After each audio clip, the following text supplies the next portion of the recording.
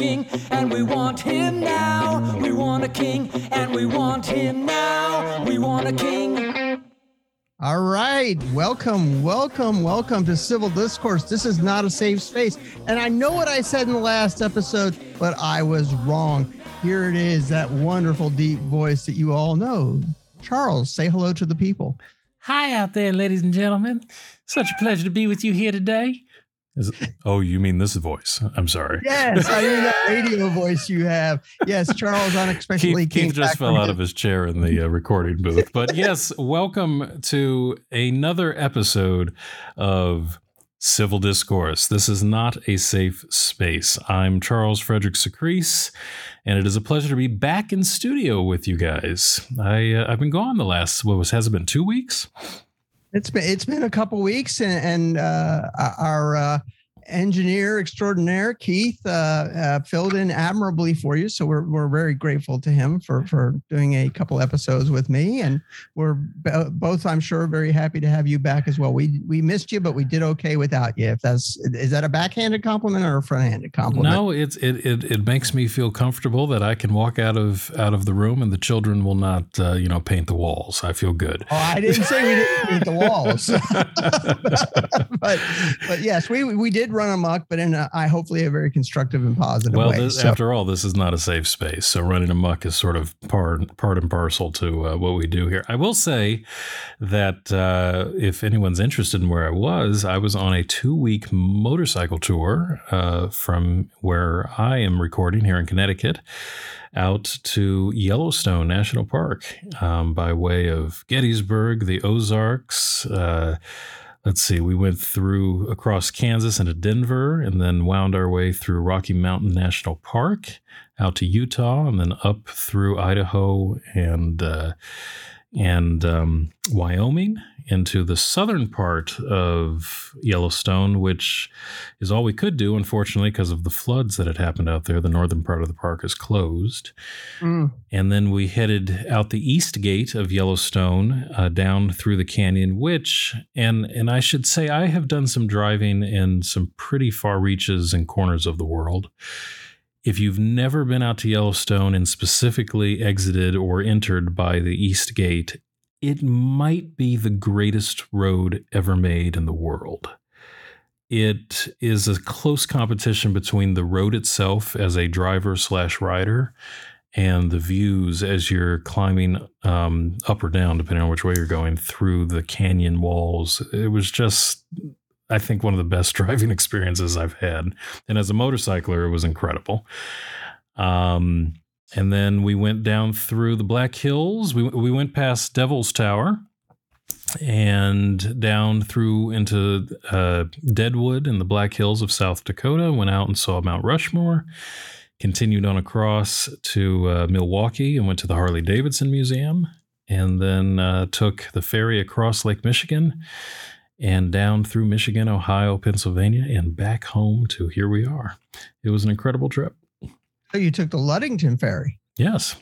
Yes, I know the Ludington Ferry. So sounds like an amazing trip. Unfortunately, you picked like the hottest, like record highs all through Kansas. And I know you guys roasted, and I'm sure it wasn't all pleasant. Without disparaging any of our listeners who might be from or have a deep love for Kansas, I will say one of our riders, I noticed in my mirror, was waving his hand wildly in some form of aggressive gesture, and I couldn't see the look on his face. He had a helmet on, so I pulled over thinking maybe he had to use the facilities or something.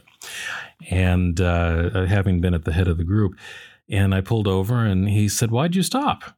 And I said, "Well, you were gesturing. I thought you needed to pull over. You're having an emergency." He said, "No, I was counting trees. I got up to number 6. I was really excited." So I wish that was a joke, but no, that's exactly what he said. They call it the Great Plains for a reason.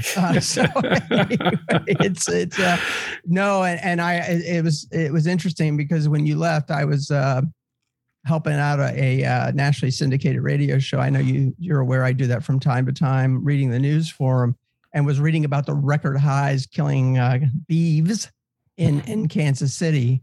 And I thought, my brother-in-law is riding through there right now. It must be miserable at 100 and whatever degrees it was. So, but it sounds like you had a great time regardless, and were able to stay hydrated because you're back safe, right? Yeah, I'm here. All the limbs are still attached. The bike stopped and started when I wanted it to, and generally steered where I needed it to go. And there's a story to that. We may share someday. So, we've done a lot of riding together, and we've seen things not end up so well. We'll just leave it at that for now. But hey, we ought to talk about something not as fun as your trip, but something a bit more serious. And I had a thought that we could talk about the consequences of election and participation, specifically participation. So what do you think?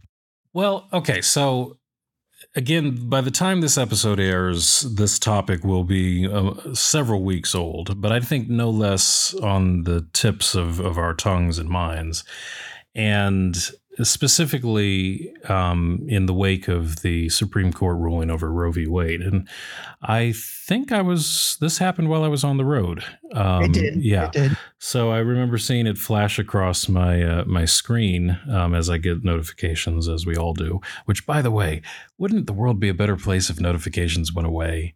If you could get through your day and maybe just sit down and catch up on the news that you missed through the day instead of having it, give you cause to run off the road. There was something in the moment. But anyhow, I was, of course, that evening, so forth, following some of the coverage on this and some of the commentary and so forth. And I'm just going to put this out there ahead of time. I am likely to offend a lot of people in what I'm going to say over the next hour. And most of those people, I am inclined to believe, will be my so-called fellow lefties. So just, buckle your seatbelts and here we go. I'm prepared for the fan mail, so to speak. Let me interject, though. It's likely that I will offend everyone you don't. So we'll cover all the bases. Yes. Okay. When we said not a safe space, we meant for us. So, I'll just go ahead and say for the fact, I disagree with the decision that the Supreme Court made. And we can go into all the various reasons why and why not. And honestly, that's not what I'm interested in talking about. But, within the context of what I do want to discuss, I'm sure some questions will come up. Well, where do I stand? So let me just say for now, I was a supporter and still am a supporter of what I see as a woman's right to choose. Religion aside, faith, belief, morale, whatever it is, that's going to be the ground on which I will firmly stand.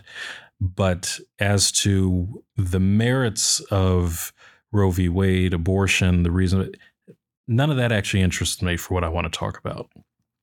Okay. The substance I'm interested in is the reaction that I had as I listened to the outrage, and I don't think there's a better word for it, the absolute outrage that was expressed, the shock, the horror, the unexpected variety of emotions that people displayed upon this ruling, even in light of that leak that happened a couple of months ago. It seems yesterday and forever ago. Right. And the thing that struck me was a similar experience I had the day after Donald Trump got elected. And I don't know, I'm saying the day after, but within a day or two, we had parades of protest. And what did they call it? The women with the hats with a certain part of a woman's body being and all of this stuff. March? Was it the Women's March? Yeah, the Million Women's March or whatever. And fine. Protest away. That's part of the freedoms of our country. I don't have a problem with protest on its own merits.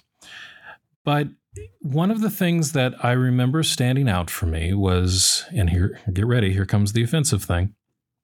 They interviewed a particular celebrity feminist, and I honestly don't remember the name of the person. I remember what was said. I don't remember who it was exactly.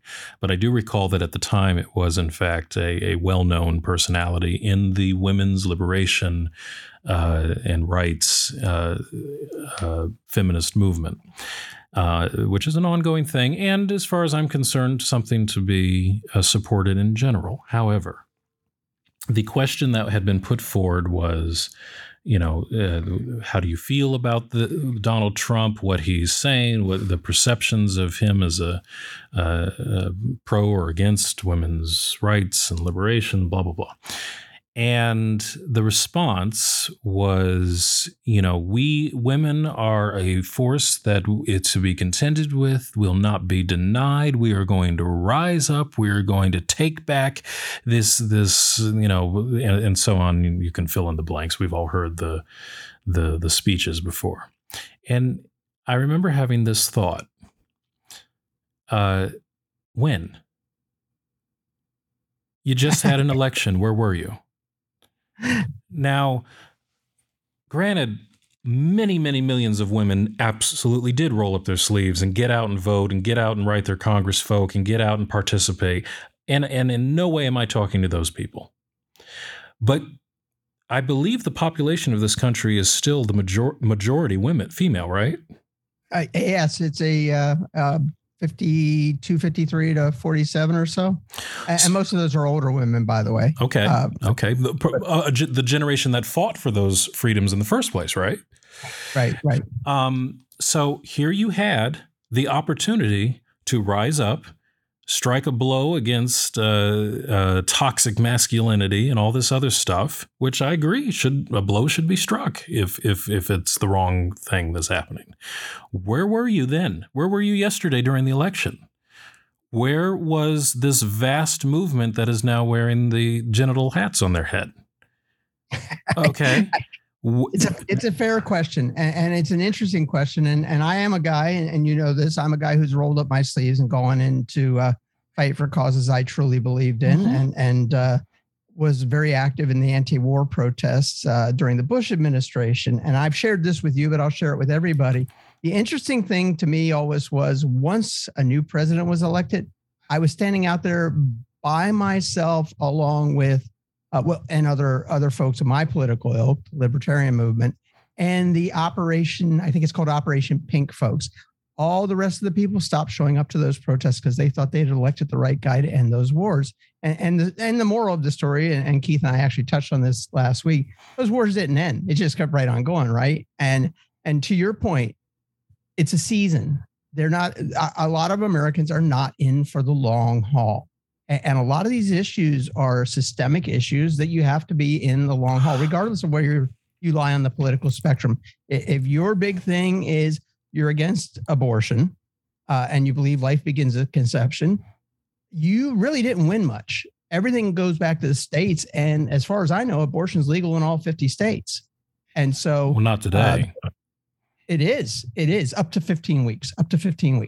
So, I thought several of the states just. I don't know that the Oklahoma law has gone into effect now. Well, again, none of that actually interests me. But the point I was making is, you haven't won. Nobody's won and or lost anything yet. You can now wage these battles at the state level, and if your side prevails, so be it. And I think that's really the point: is you didn't lose, don't give up. You didn't win, don't give up. Whatever your side may be in any issue, it doesn't have to be abortion. Well, and that's fine. And clearly there are plenty of people who feel there are battles that need to be waged, and go for it. Absolutely. Right. I'm in no way saying it's not a worthy fight and we shouldn't do it. Here's my thing. I hate to be Daddy Sam. You've heard of Uncle Sam? I don't want to be Daddy Sam. I don't want to sit here and roll up my sleeves and scold America, but I'm going to do it anyway. So I'm formally stepping on my high horse. We need to stop dealing like we are children in this country. It is a nation that is designed to be governed by, for, and of the people. And if the people choose not to govern by engaging themselves, then you don't get to cry and whimper when the people who are willing to step up do what it is they have been clearly stating they want to do. And we come up with all kinds of excuses why, in past conversations, you and I have talked about how, and we agree about this, there's this misnomer that an individual president or an individual, whatever the position may be, is suddenly going to be the savior of our cause and our country and all this other stuff. And that's a joke. We have some that are more effective than others. We have some that are better communicators than others. And we have, a variety of different things. But no one person is going to step in and fix all of your woes, whatever those woes may be, from either side of the spectrum. However, there is a culture within certain political communities, what you call it, right, left, Democratic, Republican, however you want to define those communities, that generally, not in totality, but generally stands for things that for most of us lean a little bit more towards our inclination, culturally, right, morally, ethically, whatever you want to call it, politically. And if you choose to ignore the direction that things are moving in, especially if it's moving in a direction towards people who are as plain as the nose on your face about what their intentions and desires and ambitions are. And you sit on your laurels or sit on your hands and click and see what's on Who Wants to Be a Millionaire or whatever ridiculous thing is on TV tonight, and don't participate, then you don't get to be shocked when a president manages to get 3 new people on the court that clearly are going to be leaning towards a side that is not for what you claim you stand for. But if you can't get out and vote, then I question what was the conviction you had for these things you say you stood for. And it's not because what's interesting is when you ride a motorcycle, you get lots of thinking time. For miles and miles and hours, you have nothing but thoughts in your head. Those loud radios you hear, you really can't hear them at 70 miles an hour. So I had lots of time to mull over this. Yes. And it was interesting because despite all of this, and I've made it clear, I mean, look, the whole operation of this podcast is we're supposed to be a left-leaning and a right-leaning co-host that take these larger issues and try and examine them from both sides of the aisle and maybe look for some common ground. So let me own my left-leaning side of the aisle. I could not stand the human being that was Donald Trump. I'm saying that for a reason, not to go into what is and is not right. For me, he was the antithesis of everything that I believe was ideal for me, at least, in a leader. Okay, my type of leader. Obviously, people felt that way about Hillary. Obviously, people felt that way about all kinds of presidents over history. Doesn't matter. That's not my point. What was interesting as I was thinking about this is that I started to be able to understand. I always knew it on the surface, but I didn't quite fully appreciate the depths of this idea, because many of us on the left have been inclined to think, regardless of your politics, if you are any kind of an ethical person, a moral person, a genuinely Christian person for those who where that was a thing, how could you possibly support, quote, a man like Donald Trump? Because from our perspective, he doesn't embody any of those qualities. He embodies greed, selfishness, this, that, and the other. That's the arguments we make for ourselves. Whether you agree with it or not, doesn't matter. So we ask ourselves, how could any decent human being, and many of whom we knew in our families and friends, vote for somebody like that? And it was on this motorcycle ride, after Roe v. Wade was overturned, at the national level, I guess, that I started to actually get it a little bit. Voting for Donald Trump was not a vote for Donald Trump for a lot of people. It was a vote for one of two other things. And some people obviously were very much supportive of him, and that's clear. But for, I think, probably most people, I would argue, It was a vote for either Republican, quote, values, conservative values, and if you're going to lean to the right, what we consider conservative values, that's the guy, that's the candidate. I mean, whether you agree with how he got there or whatever it is, I mean, that's the man in the box to go with. And you're not voting necessarily for him, but you're voting for the substance of and culture that he is going to perpetuate in our governmental leadership. And a big one of those is the kind of judges he's going to put on the bench if the opportunity comes. Conversely, I'll say it, I was no fan of Hillary. The woman excited, the idea of a woman, a qualified and inspiring woman becoming president of these United States, I'm about 110%. I love that idea. Now, who that's going to be, now we start getting into the mire a little bit. Hillary Clinton excited me in no way, shape, or form. But my personal leanings, being a bit on the left side of the aisle, are going to want somebody of her political inclination, regardless of what we think of her as an individual, to be the person who gets the opportunity to put judges on a stand, the person who gets the opportunity to encourage certain types of legislation or culture or whatnot. That is part of the left political leaning of our country, not extreme, but that side. So when it came time to vote, regardless of what I thought of her as a human being, hers was the name in the slot. So my options are to either vote for that person as a support for left politics, or liberal politics, we'll call it, progressive politics, whatever you want to call it, or to not vote at all. And for me personally, that's not an option.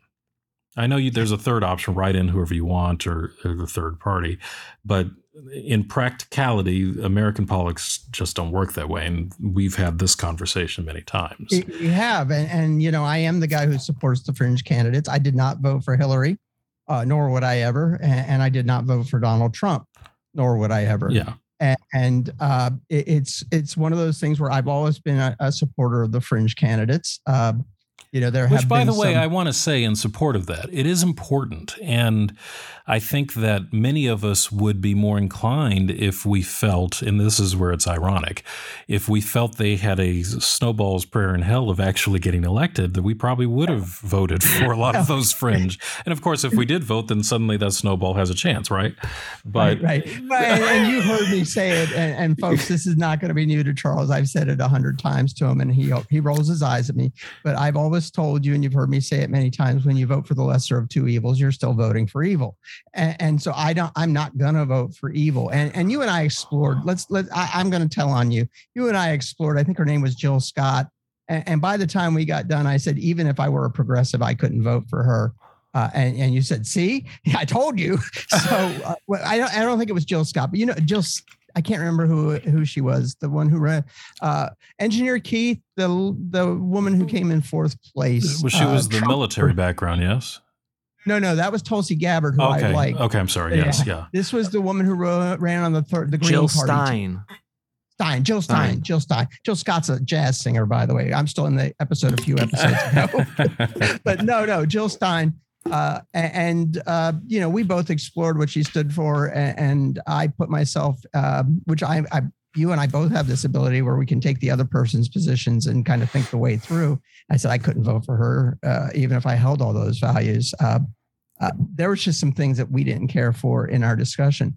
I'm a guy who voted for Gary Johnson. I in the first time Trump ran, and thought I knew he didn't have a snowball's chance in hell, but when it came to what I stood for, he and I were not 100%, but we were a good 65, 70% aligned. And he was anti-war, which everyone should know by now is a big issue for me. Whereas I thought Trump was kind of a squish, and I knew Hillary was for the big war machine. And Trump talked a peace game, if you all remember the prior election. He was all about peace. We saw how that worked out, but he was all about peace. Which, by the way, for the most part, most candidates, that is the line they put out there. You know, we're going to bring our troops home. We're going to this, that, and the other, and then somehow it doesn't seem to work out that way. The big question libertarians love to ask Republicans is, how did that humble foreign policy that George Bush promised us work out for you? And yes, well, it was. This goes back to my point, which is this idea that any one individual is going to be this great savior.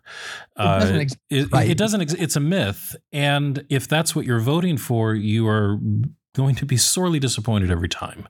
I mean, absolutely. There's only one Jesus. There's only one Muhammad. You know, there's only so much you can expect from a human being. And, you know, to be fair, if I can be fair at all, none of us have had to sit in that seat. And it is very easy with the pressure we don't have on us of the entire world, quite literally looking at us for the answers. I'm going to give a little bit of grace to say, I don't know what it's like to be in that space. Does that excuse some of the horrors that have been commanded from that chair? No.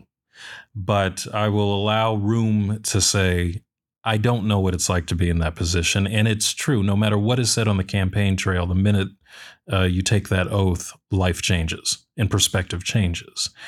So I'm going to leave a little room for that. A little, not too much. But we can look at pictures of these so far men who take the office at the beginning of office and after the first 4 years, and we can see it visibly ages them tremendously. Until Donald Trump. I don't think he aged a day. I don't know. I didn't see a difference. That's all plastic surgery. But anyway, I don't know that. I'm just saying that. It's think, something. I think it's an interesting thing, though, to talk about those levels of engagement. And I think it's you know, you go, I'm all for peaceful protest. I'm all for going out and making your voice heard. I don't have a particular problem with folks standing outside the Capitol and saying that you shouldn't do this and you shouldn't do that. No, that's absolutely. I think all, and you know, if you read history, steamrolling those kind of protests is an American tradition, whether we like it or not. And I'm talking about the bonus army protesters. So if you're a history buff, go check that out on the internet. But, you know, it's one of those things where I'm all for that kind of stuff. And as long as you're not destroying private property, I think you rock and roll and you get your voice heard. And here's I'm going to say this, and I don't think it's terribly controversial. The most effective place to do that is your local community. Okay. So I'm glad you said that, because I was actually going to throw a bone your way and you beat me to it. But let me throw it anyway, now that you see it coming. I want to first say I respect your statement, regardless of you know, the politics. I will not vote for what I consider evil. Lesser of two evils or not. And you know, this is all perception that we work to bring some sense to ourselves of what we're doing, what our vote means in the big picture, and you know, to us as individuals. And I have a lot of respect for that, and I'm actually going to say to you here now, I'm going to give some time and thought to that idea. We have a very flawed voting system in this country. Now, what was it? Churchill says democracy is the worst form of government except for all the others. Right. You know? And as a representative republic or a constitutional republic, like we are, you're not even really you're voting for delegates who vote. Yes, which you're voting for. As far as I'm concerned, is an extremely. I'm not saying the system is bad. I'm just saying that's the way the system is. Yeah. I'm not saying the system is good either. So anyway. But here's the thing. I think the substance of what I'm getting at here, and again, I'm going to go ahead and own that I'm speaking from and to the left side of the aisle here. I think that I hope, though I don't have a lot of hope, that what just happened in the Supreme Court is a generational wake-up call. And I'm not saying, again, I don't care what your position is on any issue. The bottom of the line is, if it's something that is actually important as part of the larger culture of our society, you cannot fail to engage. Now, two things. One, what you just said, Mike, sometimes the engagement is superficial at the big level. Sometimes it really is. Not always. And who gets to put judges on the Supreme Court is nothing to throw away. As far as I'm concerned, the Supreme Court is the most powerful House section branch of our government. It is. When they've made a ruling, I don't care what you do with the numbers we have and the age range of and political direction of our nation right now. Roe v. Wade's done for a generation. At least. Oh, it's going to be 50 years. It's just done. like Roe v. Wade sat for 50 years. Well, absolutely. And let's just be honest about that. It's not something that any amount of protest and some of these, frankly, I think completely eye off the ball left-wing politicians that are going out and saying, those judges lied in their confirmation hearings. They were going to vote for this. It doesn't matter. It doesn't matter. It's a lifetime appointment. If they choose to retire or they die, that's when they get out, unless they somehow get convicted of some terrible illegality. All right, I got to interrupt. The irony of a politician accusing anybody of lying. Come on now. This is my point. All of these arguments are what nobody probably knows the term red herring anymore, but it is. They're all red herrings. Absolutely. And again, I'm criticizing my own base here, so to speak. Even though it's hard for me to really say they're my people, when you start ripping back the wound a little bit, but it's this idea that you have literally stared at the knife of a butcher, and I'm just using a metaphor here, people, and looked at it. Preparing to come down. Maybe an executioner is a better image. He's not raising the axe up for show. It's coming down. And that's exactly what happened. There was plenty of opportunity and plenty of warning over the last number of years to do something about it. And don't tell me that is what the nation wanted when we have on average, less than 50% voter turnout. You can't argue that was the passionate hill on which people in large mass, especially women, and yes, I'm going to call you out, ladies, if this was such an important issue to you, then more than 50% of you should have come to the polls. And I agree with the damn issue, but you don't get to scream outrage when you didn't show up. And young people are notoriously terrible at showing up to the polls. The older you are, the more likely you are to vote in this country. The most powerful demographic in the U.S. is 65 plus year olds. They are loyal voters. It's a very high percentage of them that vote. I don't have the number at my fingertips, so I'm not going to throw it out there. It's well over 50%. And they essentially are electing your officials. They also show up to those primaries where it's 6,000 votes versus 4,000 votes. They do show up to those primaries. Why do you think that is, though? And this is really interesting to explore. What has been the cultural shift? And I have a couple ideas, but I'd like to hear yours first. Well, these are the guys and gals who voted for John Kennedy and were inspired young people. Who was a candidate who was elected by a youth wave. Which, by the way, the country was as divided and torn up back then, if not more so than it is now.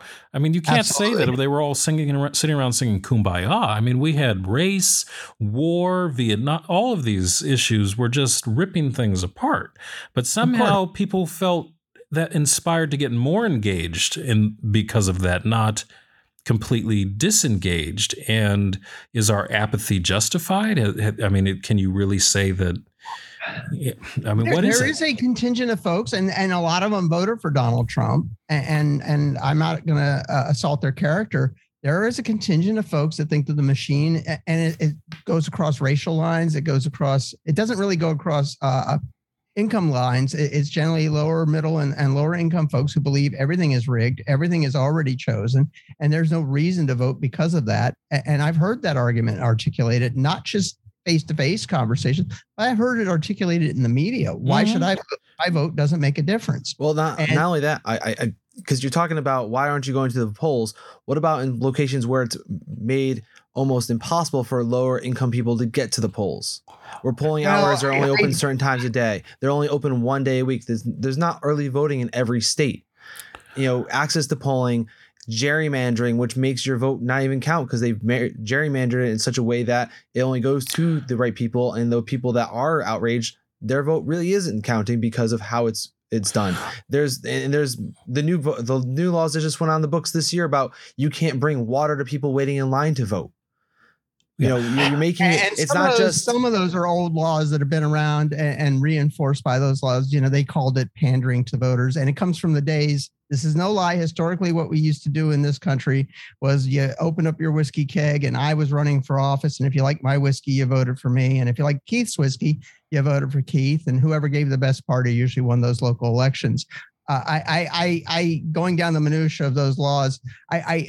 Every state has absentee balloting. Every state has absentee balloting. If you're not going to be able to make it to the polls, you still don't have an excuse. And we have not explored whether we should vote or not yet, but and we may not even get to that. But Charles, I think the point is you really don't have an excuse not to vote.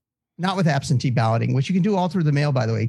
But through education, like people think absentee ballot means you're physically not going to be in the state.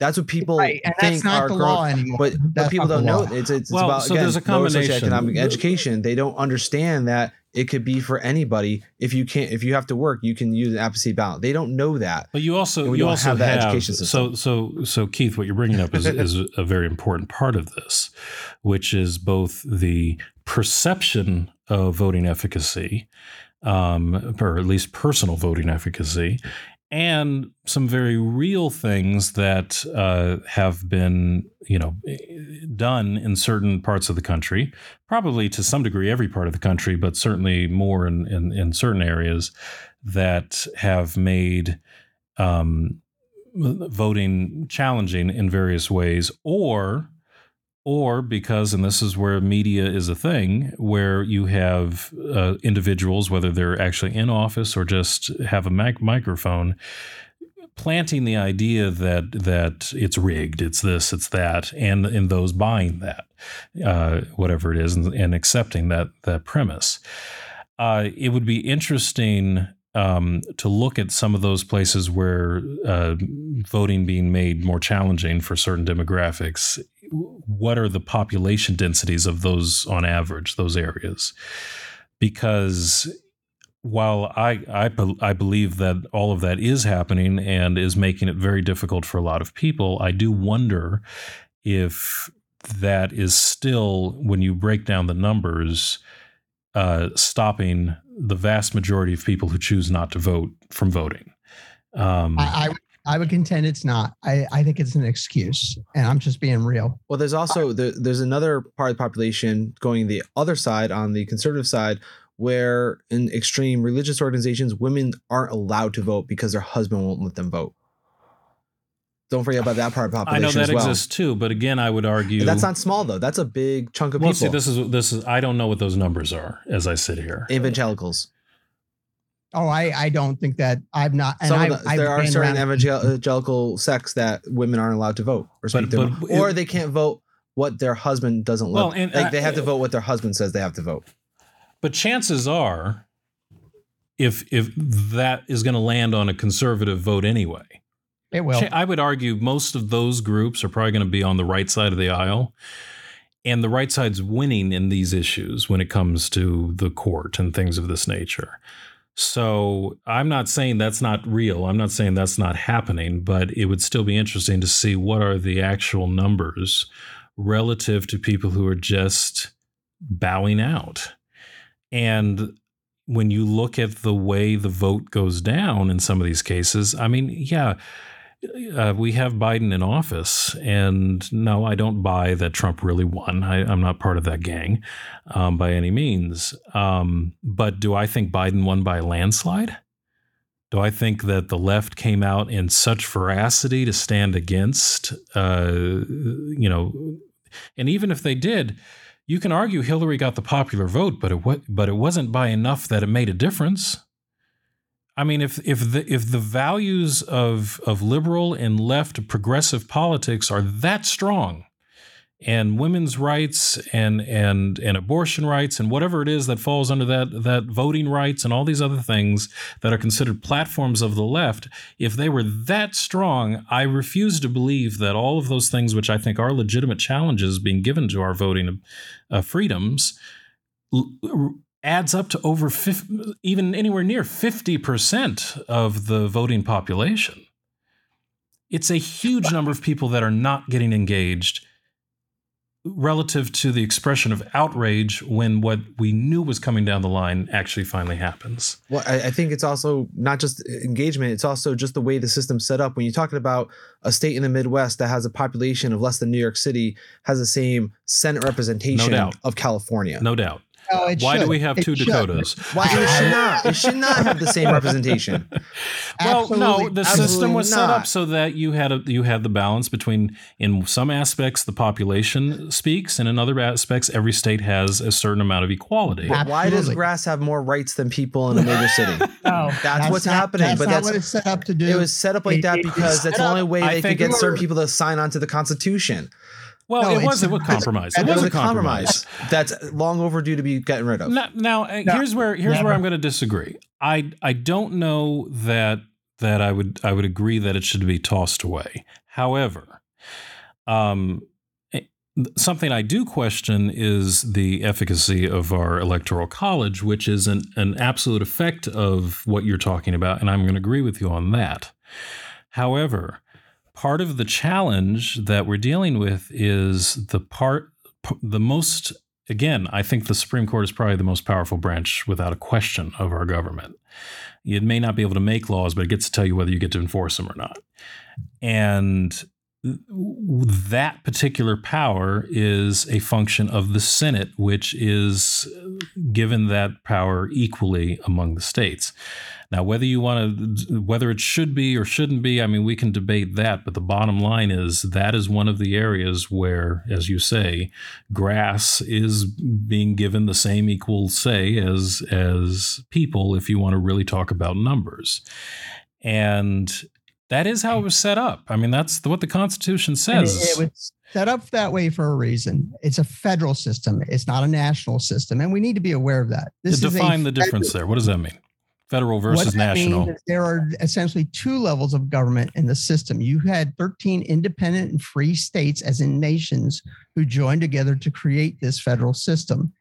When the British ended the war with the colonists, each one of those colonies became its own independent nation. And then we worked under the Articles of Confederation for a few years. We decided that wasn't going to work. And so we had the convention. Mhm. Coming into the convention, the most powerful one of those states was Virginia. Virginia at that time ranged from what is today traditional Virginia, West Virginia, Kentucky. It had all the money, Mhm. it had all the power. And that's why if you look at our first dozen They presidents, came out of I there, think yeah. 6 or 7 of them are from Virginia. The concern from the New England folks and others was that Virginia would basically run the nation. Just like the concern on the right side of the aisle today is that California and New York would run the nation. And they would by far. And so Virginia had no clue what it was like to be in the forests of Maine chopping down lumber. Virginians had no clue what it was like to be in southern Georgia, where you roast for 6 months out of the year because it's 100 degrees and 90% humidity. And so the idea of a federal system was that the states would have most of the power and have most of the governance of the people, and that Within their borders. Right, within their borders. Yeah. And then the national entity would then negotiate treaties, stand up armies, wage wars, deal with interstate trade, et cetera, et cetera. And so when we come in and say we're a democracy, we're not. I'm sorry. I know what you were taught in school. Your history teacher sucked. Your history teacher sucked. We are not a democracy. We are a representational republic, and that's important. And it's important in that if we did what Engineer Keith suggested, this country would cease to exist, because you're not going to get, 3/4 and remind me the numbers. You're not going to get 3/4 to change the Constitution. Number one, it's not going to happen. And 3/4 of the states, by the way. Yeah. And we have to remember, ratify. this is a compact. This is a compact and an agreement. So when we complain that Californians are underrepresented, and I'm not arguing they aren't, I'm not.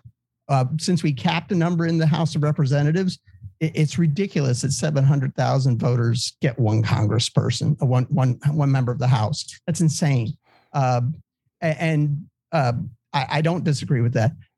But we have to understand why the system was designed the way it was. We have some sociologists say 7 very distinct cultures in the United States. And what makes sense to a Northeasterner, particularly in New England or Upper New England, which you enjoyed watching me discover was a very different culture than Southern New England, by the way. Charles picked on me for a whole summer about that because I had no clue. I'd never been up there. But really, we have so many different cultures here. It's a system that works. I didn't say it works well, but it works for us. And so I'm not so quick to throw those things away. I think the question that has to be asked, and I'm not offering an answer here, but I think it's a question that does have to be asked, is, and you've made this argument to me a number of times, Mike. The concept that was put together in 1778. 1781, yeah. 81, okay. Well, it wasn't done in 1 month, so they worked on it for a while. It was a year or so, right? What was a vision, was a concept designed for a very different vision of what America was and could be. I don't think any of the founding fathers had any concept of what America would become. No. And I think within that, they did a brilliant job. I mean, were there some things they could have done better? Yes. I'm sure most of us can think of one or two. But I think all things considered, with what they had to work and with their efforts to look towards the future and say, how can we create something that is both self-sustainable, and here's where I think even more important, self-correctable. Right. They designed a system that if the people remained engaged, it required government of, by, and for the people, governing of, by, and for the people, then it could correct what mistakes may have either been inherently there or discovered down the line and grow and develop. But it requires the engagement of the citizenry. And okay, there's box A. Now, box B, going back to this idea, I don't think they ever imagined it would be possible. Manifest Destiny was not there when they signed the Constitution. Oh. All right. They went from numbers ranging in thousands to hundreds of millions. I don't see how they could possibly have seen where things were going. And I will add that same culture, and we're not going to get into gun conversation, but for those who are all about, well, the Constitution is clear and concise, I would say that the same argument should be made in all these areas. And I don't think the reality of weaponry, so to speak, firearms, was anything they could have possibly conceived of at the time that they wrote the laws and the Second Amendment. We're going to save that discussion. Well, no, but here's the point. Again, I'm not trying to go into that right now, but I think that what matters in all of these areas that are the hot button issues of today, and certainly gun legislation is one of them, and voting legislation and freedoms and reproductive rights and all these other things they were not even conceivable issues at the level that they are today when these laws, for the most part, were written, which is why they brilliantly created a system of both self-governing and self-correcting when things came down the line and adjusting. And, there are a lot of people who argue one way that, the Constitution is written in stone, and others say, no, it's a living document. That's what the amendments are for. The Bill of Rights. Well, the amendment process is real and it's there, and that's what makes it a living document. Exactly. And it should be. And it should be. I mean, there were very obvious, huge missteps in the original version. They even saw it right away and said, no, we got to correct these quick. Yeah, they hit it with 10 new amendments immediately. Absolutely. Immediately. After ratification. And it continued down the line. But it would not have happened if the people did not engage. Of course, it's a lot easier to get 3/4 of 13 states to ratify an idea than it is to get 3/4 of 50 to come up with an idea. And also at the time when only white landowners could be part of the electorate. We can add a whole new level of the conversation there, of course. But let's pretend everybody was singing Kumbaya and women and kids and black folks. To your point, Virginia has more people now than the United States had at the ratification time of the Constitution. There you go. Virginia does. And Virginia is not I think it's one of the more populous states, but it's not. Just the northern tip, basically. Right. And it's not the top 10. It's somewhere in probably the second 10 would be my guess. Engineer Keith can figure that out. But I think to your point, yes, they did not foresee it, but they did build a process in it to grow.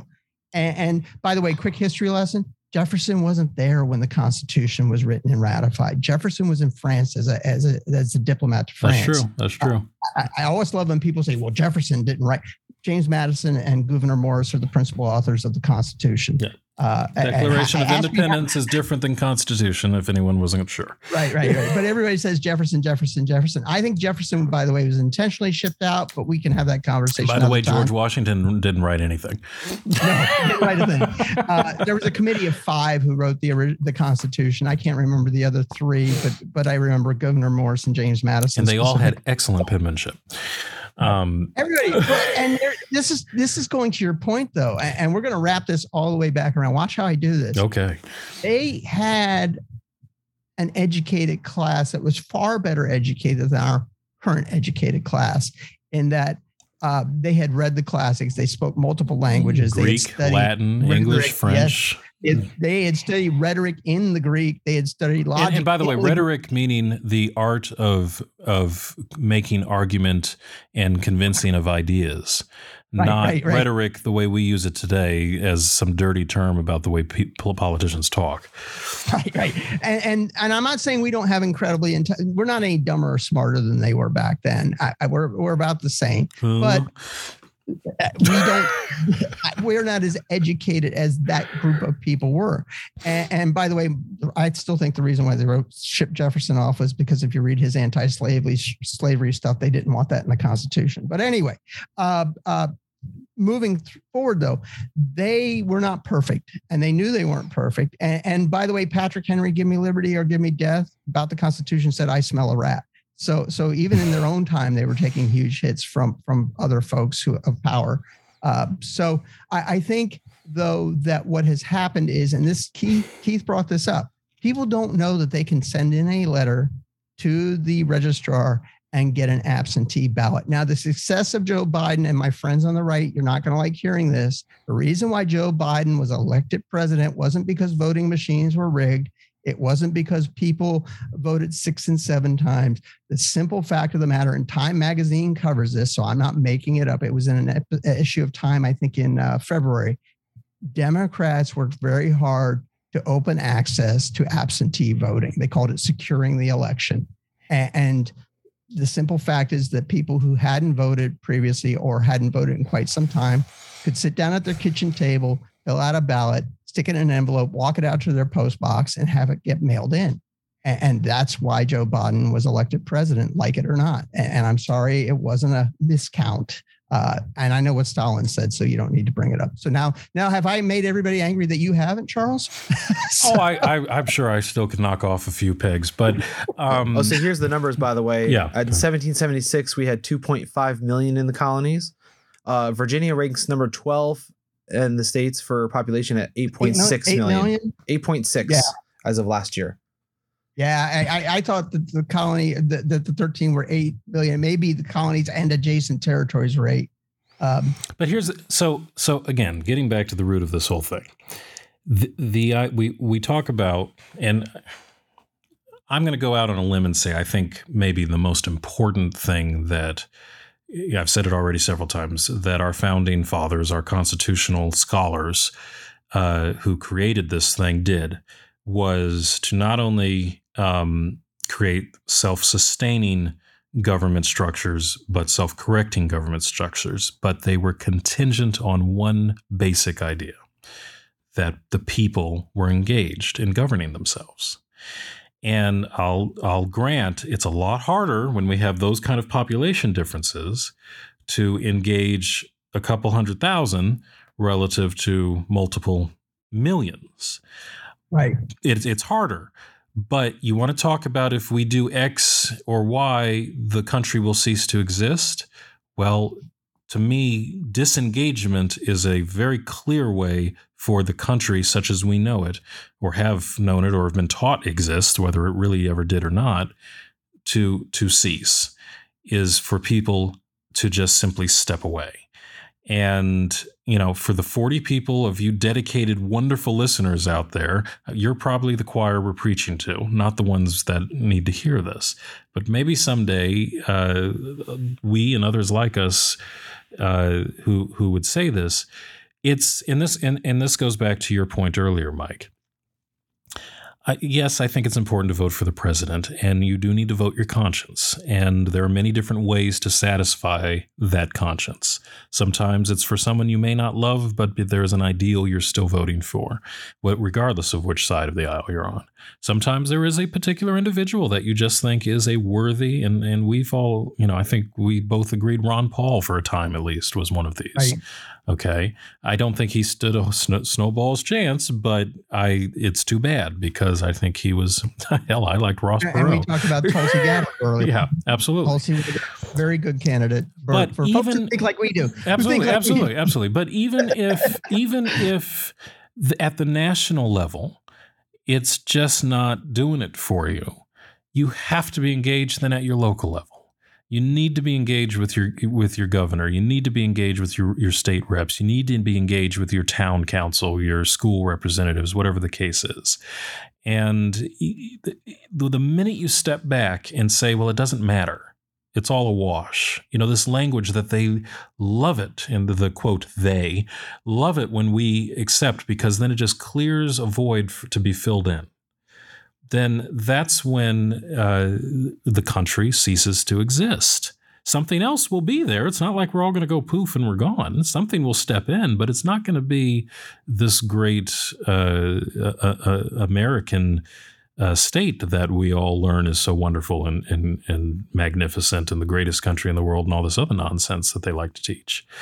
It doesn't mean that we're not a good country sometimes. He's talking about no argument. Some of the things we do are really. But let me say this just for the record.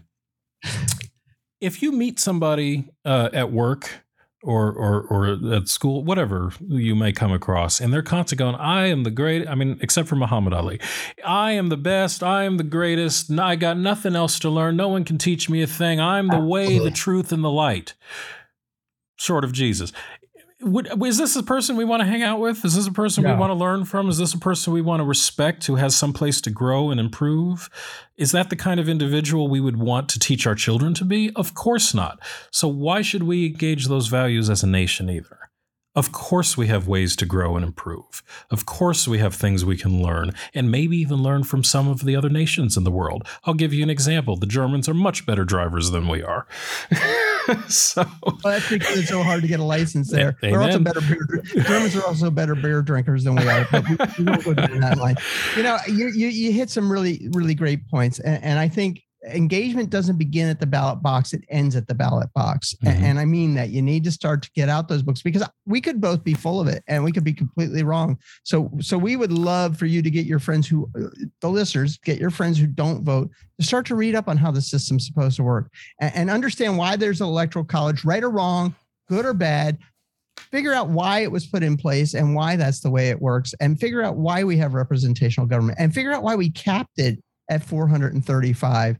And why in 1913 did we start the direct election of senators instead of allowing states to appoint senators? And why is there a Federal Reserve when we're not supposed to have a national bank? And I'm not saying I'm for or against it. I'm just saying, why did all these things happen? And so I think it's very important that you do start your engagement in the process. Pick up your phone when you disagree with someone, call a legislator. As I said in the previous. Write us. If you're listening to this program and you are vastly in agreement, or you are vomiting in disgust, whatever the range of your response is. Or if we fail to make you angry in this episode. We can step up our game or educate us. If we've been vehemently wrong, write us. It's Civil Discourse, tnss@gmail.com. Let us know what, and get engaged. And I want to go back to something Keith said, but we've all said in our own way. because it's true. Education, so to speak, may be failing us in our history, our understanding of history, politics, civics, etc.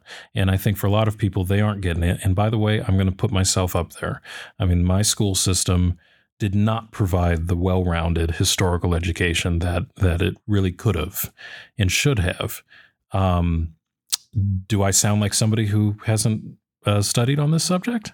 No, because you picked up books and self-educated. And here, let me tell you a little story, and maybe we should end with this, about the value of self-education. There was an individual, contrary to how great he's still doing, according to Donald Trump. He's been dead for a while. His name was Frederick Douglass. And he was born a slave in this country.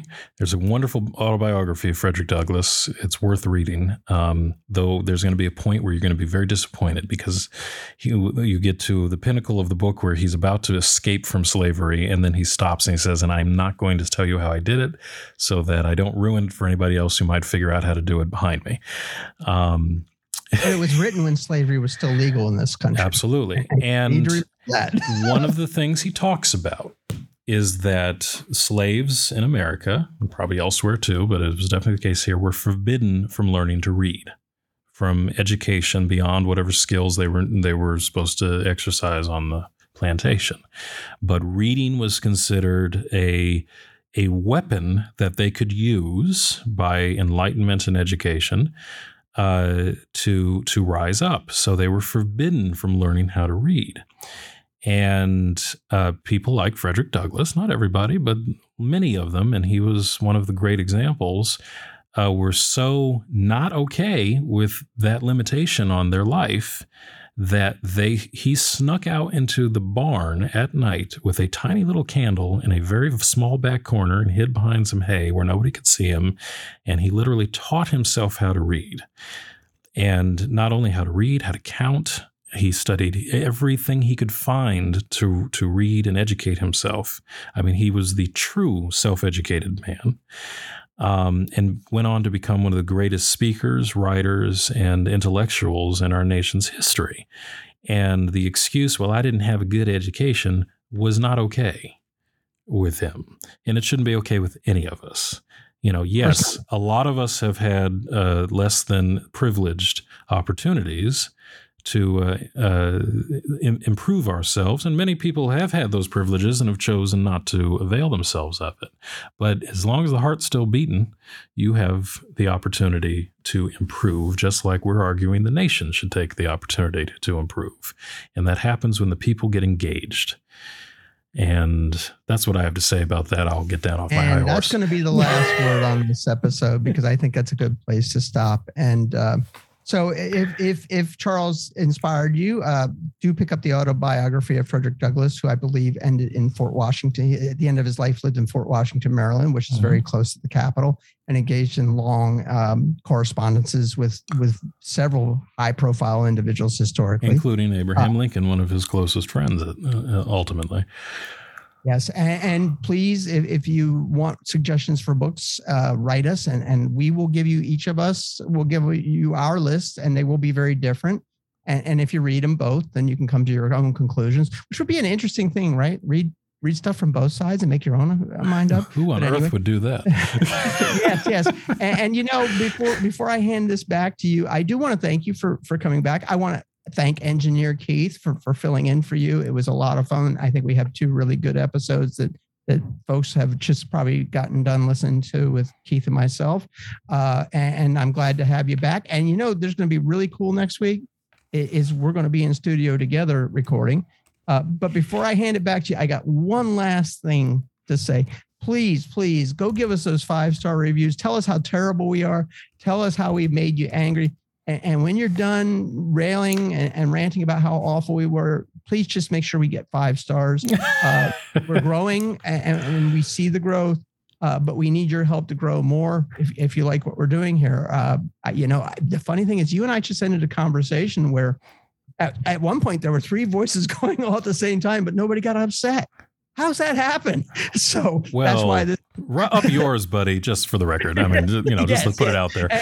And both of you are wrong about everything. Yes. Well, anyway, I know you have a list of folks we need to thank, so I will shut up and let you read that wonderful list. Well, I will go through that, and starting with the Sacred Heart University, where our show is recorded and produced. We want to give thanks to them in the School of Communication and the Arts here.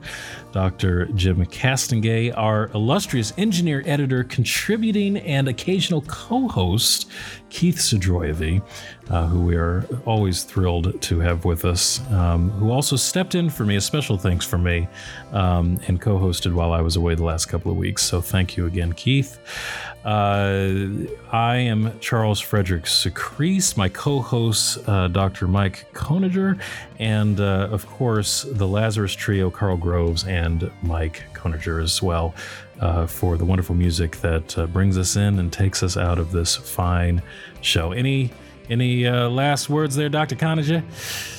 Thank you for being again the brains of this operation. I get to sit here and look pretty while you do all the hard thinking, and I do appreciate it. There's a little sarcasm mixed in there. Oh, it hurts. but the truth is real. You are the driving force of this podcast, and I recognize that. So thank you very much for being here. And everyone, just go out and be kind to each other, okay? And get involved. See you next time. We want a king, and we want him now. We want a king. We want him now. We want a king. We want him now. We want a king.